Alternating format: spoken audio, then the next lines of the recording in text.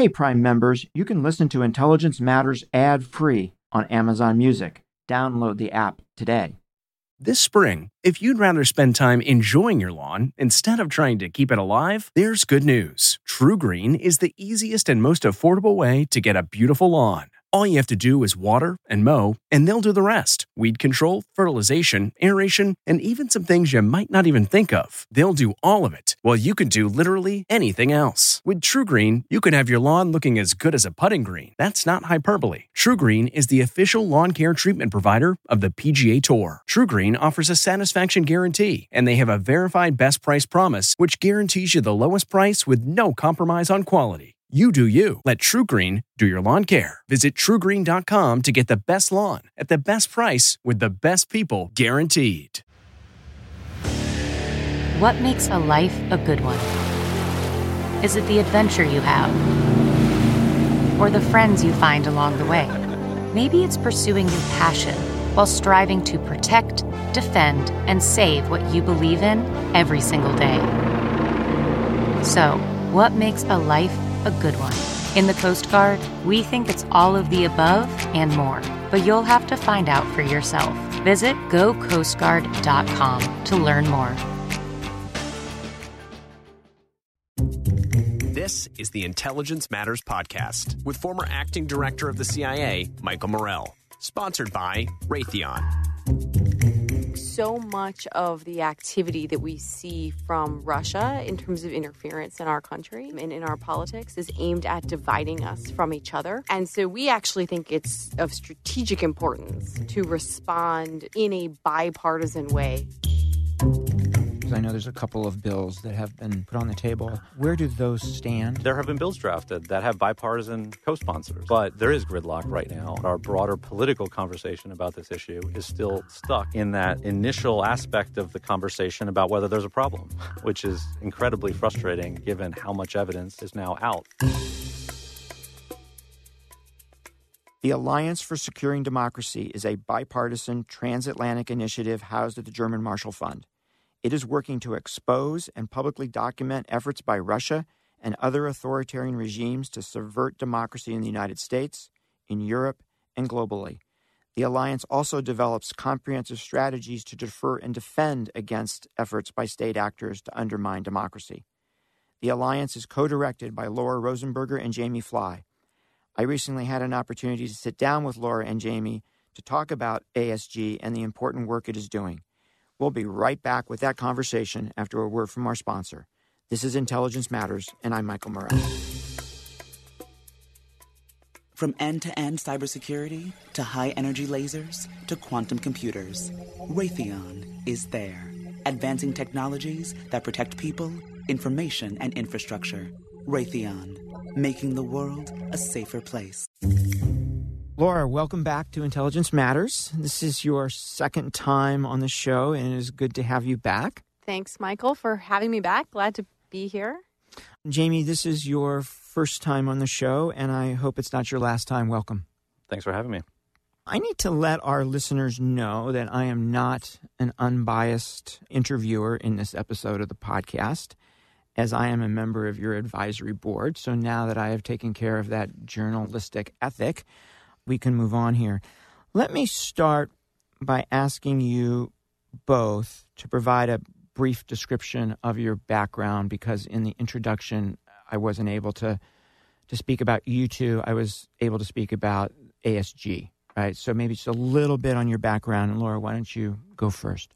Sure. So, Laura Rosenberger. So I direct the Alliance for Securing Democracy along with Jamie at the German Marshall Fund. I've been doing that for about a year. The project, of course, is focused on how we counter foreign interference in democracies. But I came to that issue from a background in national security, a little over a decade in the executive branch, State Department primarily, and about 2.5 years at the National Security Council. I was a civil servant for the vast majority of that time, worked in both the Bush and Obama administrations. And I left government in mid-2015 to work on Hillary Clinton's campaign as her foreign policy advisor. Okay. Jamie? So Laura and I often joke that we have parallel backgrounds, even though we only met 15 months ago. But I've been in national security in D.C. for about 15 years after grad school as well. I've worked at the Council on Foreign Relations and was in the Bush administration as a political appointee at the Defense Department and NSC. More recently, I've done think tank work and then was Marco Rubio's foreign policy advisor, hoping to work for someone who would run against Laura and Secretary Clinton in the general election. And I joined the German Marshall Fund at the same time Laura did, and am now co-director of the Alliance. So is this a bipartisan effort, nonpartisan effort? How do you guys think about that?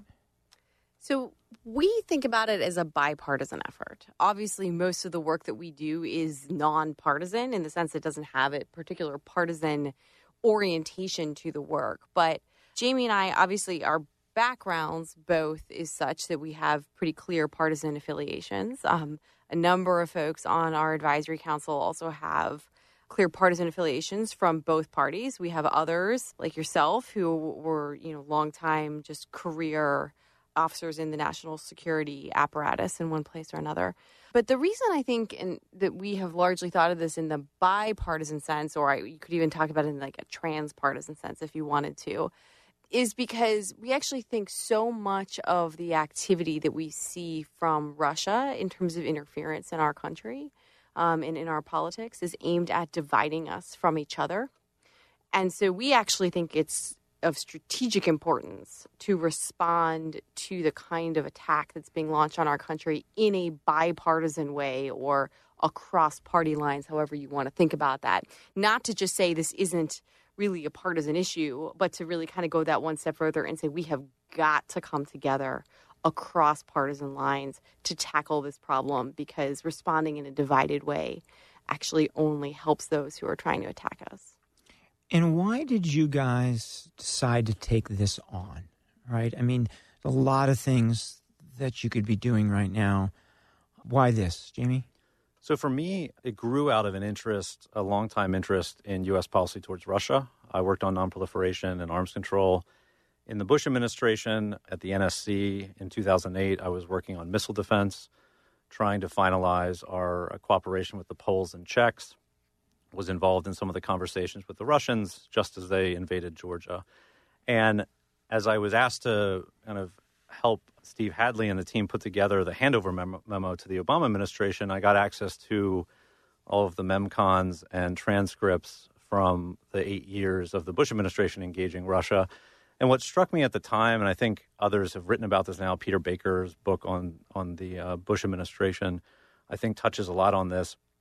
It struck me that although President Bush certainly had the best intentions, was able to extract some areas of cooperation with Putin, at the end of the day, Putin had gotten the better of us over that 8 years. And then on the outside, as I began to do some other work on Russian arms control, human rights, I saw the Obama administration go through the exact same experience and end its tenure with Putin having gotten the better of us once again. And so that was troubling to me. And so when I met Laura and talked to her about her experience during the Clinton campaign, some of the things that I saw living through the 2016 election, working for Senator Rubio, and then sitting in Congress getting briefed by the Obama administration, both during and then after, it really troubled me that it had gotten to the point where the Russians weren't just kind of winning geopolitical battles with us in Syria or Ukraine. They were now inserting themselves into our democracy.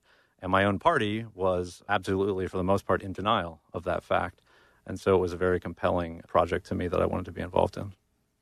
Laura, it's a little bit personal for you, right? Yeah, for me it's personal. It's personal on a couple levels. Let me kind of take a couple steps back. I was, as you know, at the NSC when Russia was taking its steps to invade Crimea, illegally claim annexation of Crimea, and then launch an incursion into eastern Ukraine, using a whole series of hybrid tactics. And I watched the Obama administration wrestle at that time with how to handle not just the military aspects of what was happening, but, we were watching some of these information operations, the cyber attacks, the, asymmetric tools that were being launched. The Russians were very aggressive against the Ukrainians. very aggressive. And many of the tactics that we see now being used in the United States and elsewhere in Western Europe were road tested in Ukraine. I mean, they were really road tested first at home against the Russian people in many ways.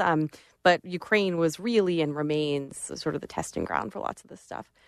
And frankly, the Obama administration had a really hard time wrapping our hands around what was happening. I think there were elements of intelligence challenges. We had some issues where, things that are open source aren't necessarily the ones that rise to the top. But when you're talking about social media and information operations, a lot of that was really happening in the open. So we had some areas where we kind of weren't seeing the whole picture together. We weren't sort of integrating things in real time in the way I think we needed to be able to. And then these tools are challenging ones for the U.S. to launch a response against. And the policy options for us are limited. And so I experienced in that context the limitations that we faced in wrapping our hands around that set of tools. And then fast forward a couple years, sitting on the Clinton campaign and realizing that these tools that many people thought were ones that Russia was only going to use on its periphery, watching these tools be, used against us, essentially jumping across the Atlantic, was a real shock to the system. I realized that our country was under attack. Could you see it on a day-to-day basis in the campaign? So we saw a lot of things. Obviously, the most visible during the campaign itself was the hacking activity, and then the weaponization of the hacked material, the leaks through proxies and carve-outs and cutouts of that material. And so, we knew that there was some very odd things happening there, some very deliberate things happening there that felt very much like a nation-state attack. This wasn't espionage, right? This was a deliberate effort. What we didn't really understand at the time and really fully see at the time was what we now know was the full scope of the social media-based information operations, right? We saw certain pieces of that. We saw occasionally we'd see weird activity. We'd see some odd kind of disinformation floating around that seemed, sometimes it'd be from straight up labeled Russian propaganda outlets like Sputnik and RT. Sometimes it had those hallmarks, but was embedded elsewhere. But we saw odd things happening, but couldn't put the full picture together, couldn't put our fingers on really what was happening at that point in time. So lots of questions about ASG. The first one is Russian interference in the 2016 election, your level of certainty in that judgment. Do you guys have any doubts whatsoever, Jamie? I certainly personally do not have any doubts, and I think there's plenty of evidence now. Obviously, for a long time, we've known about the intelligence community assessment that was released even before the end of the Obama administration, which has now been reaffirmed repeatedly by every one of President Trump's appointees to those various positions. And President Trump himself. I always tell my Republican friends, if they're Trump supporters, President Trump has talked about this and admitted that both the Russians, even though he always adds the caveat that it could have also been others trying, has said that this is something we need to be concerned about. The other thing that I think we've found very useful, and it's not the purpose of what Special Counsel Mueller has been doing with his indictments, but the documents that have accompanied those indictments have been incredibly useful to outside researchers who are working on this problem because, at least in our case, with what we do at the Alliance and our own open source analysis, it's validated a lot of the trends and things that we've seen.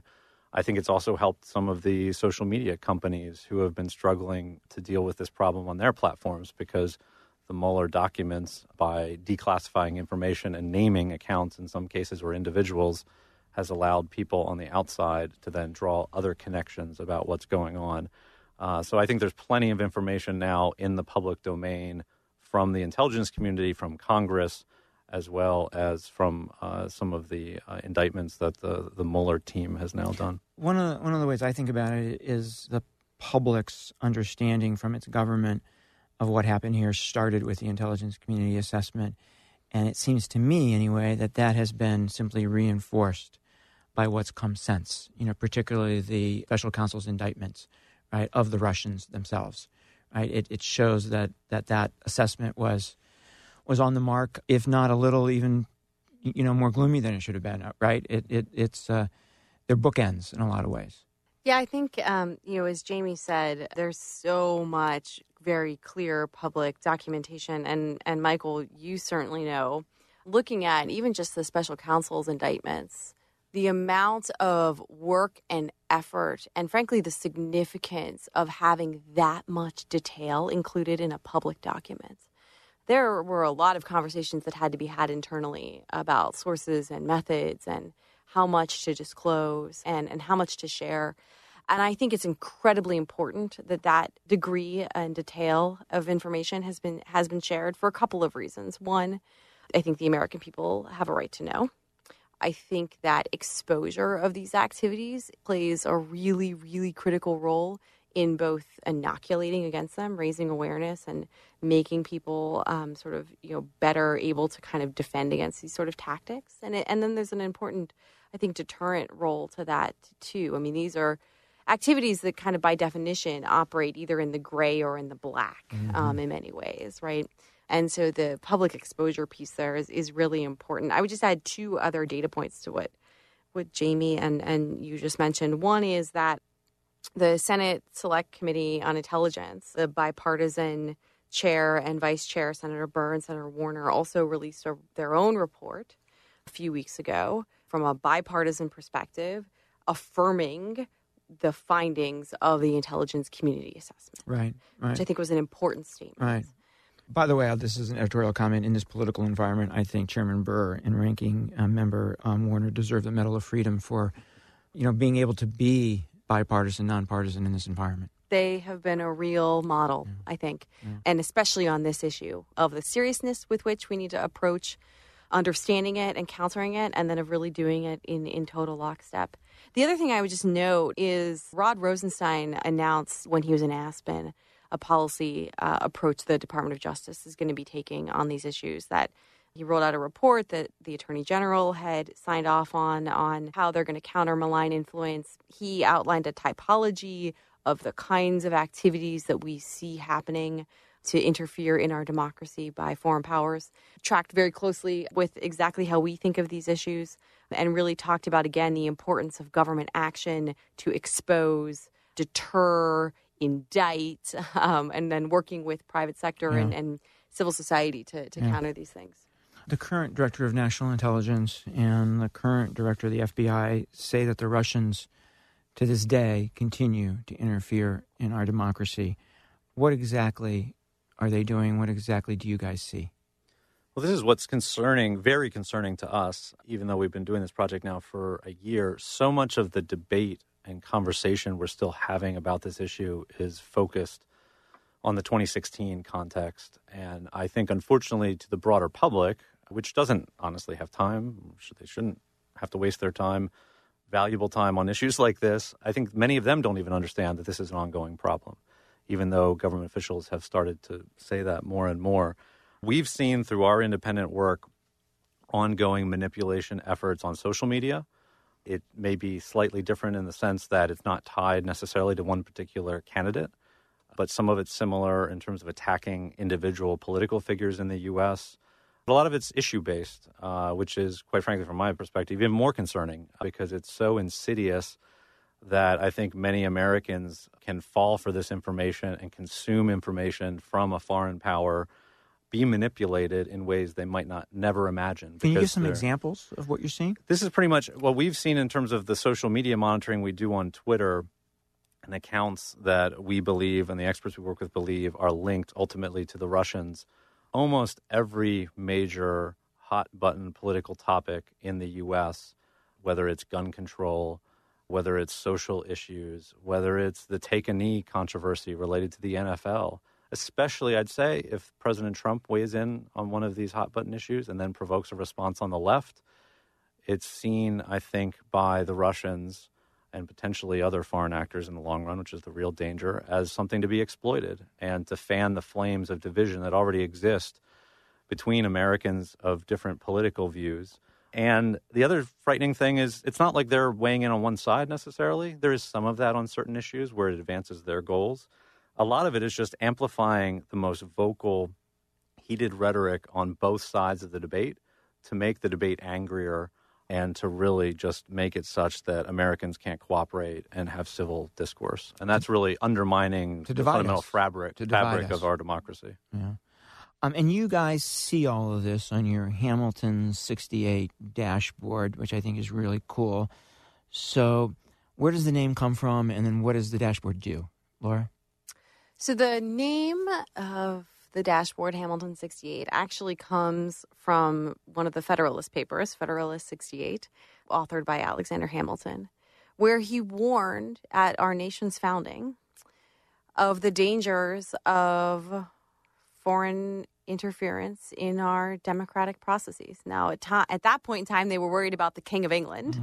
And so, things have changed a little bit in that period of time. But this concern about the fact that a foreign power interfering in the core institutions of our democracy and the threat that it would pose to them was something that was very much on the minds of the founders. And so we felt it was important to, remind people really about why we believe this is such a threat. And it, again, really dates back to the founding and birth of our democracy. The dashboard itself monitors the activity of roughly 600 accounts on Twitter that are a sample of a network that has been linked with the Russians. And what the dashboard does is basically show the various issues on which this particular network is engaging. But I think, more interestingly for us is actually understanding the narratives that they're trying to insert into the conversation. So you can go there and see hashtags and topics and things like that. But the most interesting piece of it is actually when you drill down into the stories and content that's being shared. Because there you really get a sense of the narratives that they are trying to shape through the content that's being shared. Now, sometimes, as Jamie said, we see just amplification of real debates in America, and that Americans are having themselves, but will try to artificially amplify a particularly extreme or sometimes conspiratorial viewpoint within that debate in order to, again, kind of raise the temperature on it. But sometimes we see injection of very particular pieces of content or narratives. And so that tends to happen more around events that are of geopolitical interest to Russia. So, for instance, one of the recent events that we've tracked quite a bit was around the poisoning of the former Russian spy Sergei Skripal and his daughter in the UK. And we saw within hours activity of this network pushing pieces of information meant to push a conspiracy theory about what may have happened, or really anything. It's not, in that kind of instance about convincing people of a particular scenario. It's about just undermining the idea that truth is a knowable thing, that there's any way to know who was responsible for this heinous poisoning. And so, in those kinds of instances, that's where we really see particularly pointed pieces of information being injected from the outside to shape the narrative and conversation. We're going to take a quick break, and we'll be right back with more of Intelligence Matters.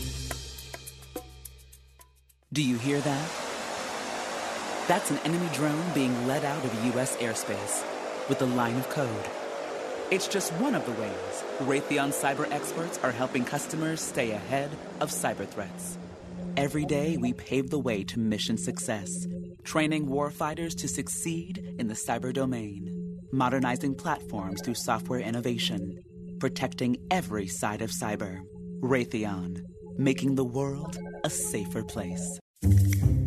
So you watched what the Russians do in other countries, in addition to the United States, particularly in Western Europe. But, Jamie, you also said that you're interested in what countries beyond Russia might be learning here. What are we seeing on that front? So what our project has been heavily focused on Russia, obviously, because we're still learning the lessons of 2016 and because it's still such a major threat and challenge. But we also are looking at the tools they're using across the spectrum. So a lot of what we've just been discussing is kind of in the disinformation space on social media, and influence operations. There are financial tools that they've used effectively in Europe in the past to reach out and curry favor with certain types of political parties and political organizations. We fear there's some of that going on here in the U.S. on both the left and the right. Kind of recent indication of this was revealed, I think, with the indictment by DOJ of a Russian national who was trying and had successfully, it seems, developed relationships with key Republicans, conservative activists. And I think there's probably other such efforts underway, both here and in Europe. And so we're going to be looking at those issues as well. There's traditional cyber threats, both to our elections infrastructure and then the sorts of attacks that we saw in the Clinton campaign and the release of information. The scary thing for me is where this toolkit that's now being used by an authoritarian regime like the Putin regime is going to go with other authoritarians. We know that other authoritarians like the Chinese already do some of this, certainly internally, and also in their immediate neighborhood in places like Taiwan and Hong Kong. We've seen them use financial influence and attempts to buy access in Australia and New Zealand. And there's a lot of things and a lot of ways that they could take this toolkit and, quite frankly, do it much more effectively than the Russians in the long run and be even more damaging and impactful in American politics if they so decided. And so we think there are issues related to that need to be examined much more closely. The other aspect of this, though, that really troubles me is it's not just the Chinese on the horizon. We're seeing some of these tactics being used by U.S. partners. If you look at the hacking and release of stolen sensitive emails, the people currently doing that in Washington right now on a daily basis, aided by the U.S. media, there's a shadow war going on between the Emiratis and the Qataris. That's where this has played out, where both sides, we don't know the full details. There's been some reporting that private Russian cyber contractors may have been hired to do the actual stealing of information. Two allies of the United States. Yes. And that, to me, raises a question about whether we're losing control of the normative conversation here. If U.S. partners even feel that this is a tactic that they can do by hacking U.S. citizens, which is a crime, and then using the U.S. media. There was another New York Times article about this yesterday, using the hacked information very effectively to advance a particular agenda. And so we think there also needs to be a broader conversation, not just what we expect and raise with potential foes like China and Russia, but also what the standards are that we expect of countries that want to be partners of the U.S. and whether we're going to put up with them adopting similar influence tools without doing anything in response, or at least having a dialogue with them about this. This is a great transition to the report that you guys put out several weeks ago, where you laid out the problem, how you saw it, and most importantly, a set of recommendations that you thought were important, both to defend ourselves and to deter adversaries or even allies, right, from going down this road. Can you walk us through that report, Laura? Sure. So basically, as you noted, we kind of talk about the history of these issues. We do a good bit of examination of how these tools have been used, not just in the U.S., but also in Europe, which, as we discussed earlier, has been sort of a testing ground for a lot of this and has experienced some of these operations more recently as well. And then we use that to kind of frame the conversation about what we should be doing about it. And a couple of sort of the top line points on that. First of all, we think this is a whole of society problem. It requires action by government, and by government, I mean executive branch and congressional, federal, state, and local. It requires action by the private sector, in particular the tech sector, but it's not exclusively the tech sector. And it requires action by civil society, because some of these problems need to be addressed by strengthening the fabric of our democratic institutions. Things like media literacy and critical thinking, but also, as Jamie was noting, a lot of these tactics are exploiting pre-existing divisions as well as festering wounds of things like racism in our country, right?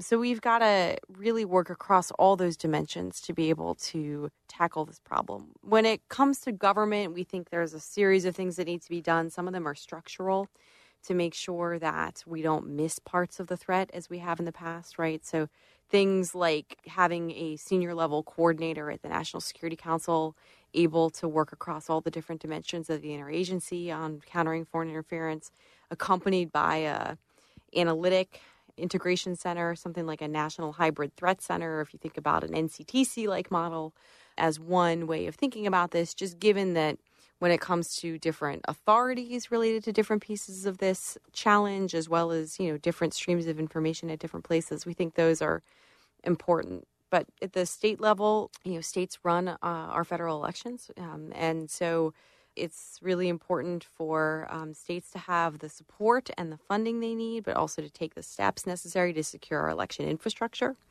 against cyber attacks. And then there's places where Congress needs to take action to put in place the, closing off vulnerabilities, whether that's the ability to purchase political advertising online without any kind of disclosure and transparency requirements, which we know the Russians exploited in 2016, or, closing off various elements of loopholes in our financial system, making sure that there's transparency around investments and real estate transactions, things like beneficial ownership, knowing who's behind various purchases. We think all of those are really, really important, as well as, as Jamie mentioned, this normative piece. These legislative issues, I know there's a couple of bills that have been put on the table. Where do those stand? Are those moving forward, or are they stuck? So the frustrating thing for me as someone who just recently worked on the Hill, there are often issues where there clearly needs to be some sort of legislative engagement where there's just no bipartisan consensus, and so nothing happens. We're not there on this issue. This issue, there is bipartisan consensus that this is a problem, that there are vulnerabilities, the ones that Laura outlined, as has come out in the various investigations, Sissy among others. And there have actually now been bills drafted that have bipartisan co-sponsors. But there is gridlock right now, and the reason for that is not entirely clear because some of those bills have a growing number of co-sponsors, which normally indicates that something could pass relatively easily. A lot of it, though, I fear, is just the fact that our broader political conversation about this issue is still stuck in that initial aspect of the conversation about whether there's a problem, which is incredibly frustrating given how much evidence that we've talked about earlier is now out about what actually happened in 2016 and what is going on. And so there's really a lack, my sense is, of political will, especially in the Republican Party, mainly, I think, because of the way that this has been framed by the president. And there's worry, I think, even amongst responsible Republicans who understand that something needs to be done, that their voters don't believe something needs to be done, or even that there is a problem. And a lot of the president's defenders who have attempted to protect him during the Mueller investigation, I think have done us a real disservice because they've lumped everything into their frustrations with the investigation and cast doubt in the minds of many conservative voters about whether the Russians interfered at all. And so we're still stuck in that educational effort, especially on the right. Now, on the left, I'll let Laura talk more about that. My one fear there is I think some Democrats have been tempted, and some have actually acted on this, to really use this issue as a political wedge and to try to use it against Republicans and against the president. And that's also unhelpful. I don't think that's where all Democrats are, and there are a lot of responsible Democrats proposing very carefully crafted solutions that have bipartisan support, but there's a temptation still on both the right and the left to use this as a political issue, especially in the run-up to the midterms. And as of right now, that's really preventing progress in terms of addressing these vulnerabilities. So if our listeners would be interested in reading your report, where would they find it? So you can go to our website, www.securingdemocracy.org, and it should be right there. We've got a big banner flashing it across the front page. You can download the report. We've got a nice short executive summary if you want that version, or we've got the full kit and caboodle, and we even have a video up there from our event where we launched the report, where we were lucky enough to have one Michael Morell joining us, along with former Secretary of Homeland Security Mike Chertoff, as well as Senator Amy Klobuchar, who's been a leader on these issues in the Senate. So lots of good stuff to peruse there. Great. So you guys have been terrific with your time. I just want to ask you one more question, and maybe to each of you, right? And I think at the end of the day, it might be the most important question. And Jamie, I think you started getting at it earlier. If we do not get this right, if we do not figure out how to defend ourselves and deter people from using these tools against us, what's the worst outcome? what does the world look like if we don't get this right?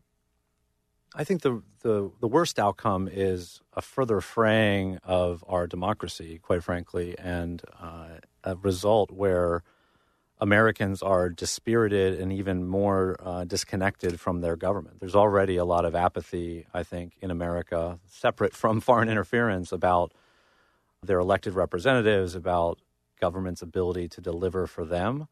And it's being exploited now on a daily basis by a foreign power that has an agenda of weakening us and undermining our institutions. And if this continues, I think, and some of these vulnerabilities are not closed, I think that could get worse and worse and spiral out of control ultimately. It's going to certainly weaken us on the world stage if we're a country that's constantly arguing amongst ourselves, unable to rally behind international causes, which is partly what I think Putin's really just trying to do, is distract us. And where we go in the future with a potential challenge like China, I'm really worried about where the future technology goes in this space as Americans use social media even more and more, move away from traditional media more and more, which they're already doing. There are some very scary things about manipulation of information and ideas and ways that you could use artificial intelligence to directly target individual Americans, just like social media companies already allow their advertisers to do, and campaigns in the U.S. are already learning how to do. If that is something that a foreign power can do to Americans, and combined with big data and knowledge about what Michael Morell reads and believes and thinks and buys, there's some very Big Brother-esque scary implications of that for American democracy. And so I think that's the eventual challenge. If we don't get to the point where we can have a serious bipartisan national conversation about closing off a lot of the vulnerabilities and loopholes that have allowed these authoritarians to attempt to influence us. Laura, what do you think? I mean, I concur largely with Jamie's dark picture that he just painted. So I would just add a couple of other pieces. One is, I think that we are potentially, as these tools become more advanced and more accessible and people understand more and more how they can just manipulate the information space in one way or another, we could potentially end up in a sort of wild, wild west of some of this activity, whether it's the hacking, whether it's the manipulation. I think that there's a real imperative there to put in place both the technical means to curtail this kind of behavior on the social media company side, as well as the defensive and deterrent government activity that needs to happen, particularly against nation states employing this. But I, similarly to Jamie, also just really worry that part of the perverseness of this activity is it has taken one of our greatest assets, our openness, our robust debate, our freedom of expression, and sought to weaponize that against us, to take our democracy and turn it inside out, essentially. And we have got to prevent that from happening. I worry that there's a tipping point on this at some point where information manipulation and control combined with hacking, combined with corruption and kleptocracy, can really lead to a world where authoritarian powers have the upper hand. I don't think that is in any way inevitable. I think there are a lot of things we can do to prevent that from happening, but I think that really requires both dedicated efforts and real urgency. Thank you both for joining us, and even more importantly, thank you for the work you're doing. Thank you, Michael. Welcome. That was Laura Rosenberger and Jamie Fly of the Alliance for Securing Democracy. Please join us next week for another episode of Intelligence Matters. This has been the Intelligence Matters podcast with former acting director of the CIA, Michael Morell, sponsored by Raytheon. The podcast is produced by Olivia Gassis, Jamie Benson, and Claire Himes. If you haven't already, subscribe, rate, and review wherever you download podcasts. You can follow the show on Twitter at Intel Matters Pod and follow Michael at Michael J. Morell. Intelligence Matters is a production of CBS News Radio. Hey, Prime members, you can listen to Intelligence Matters ad-free on Amazon Music. Download the Amazon Music app today. Or you can listen ad-free with Wondery Plus and Apple Podcasts. Before you go, tell us about yourself by completing a short survey at Wondery.com/survey.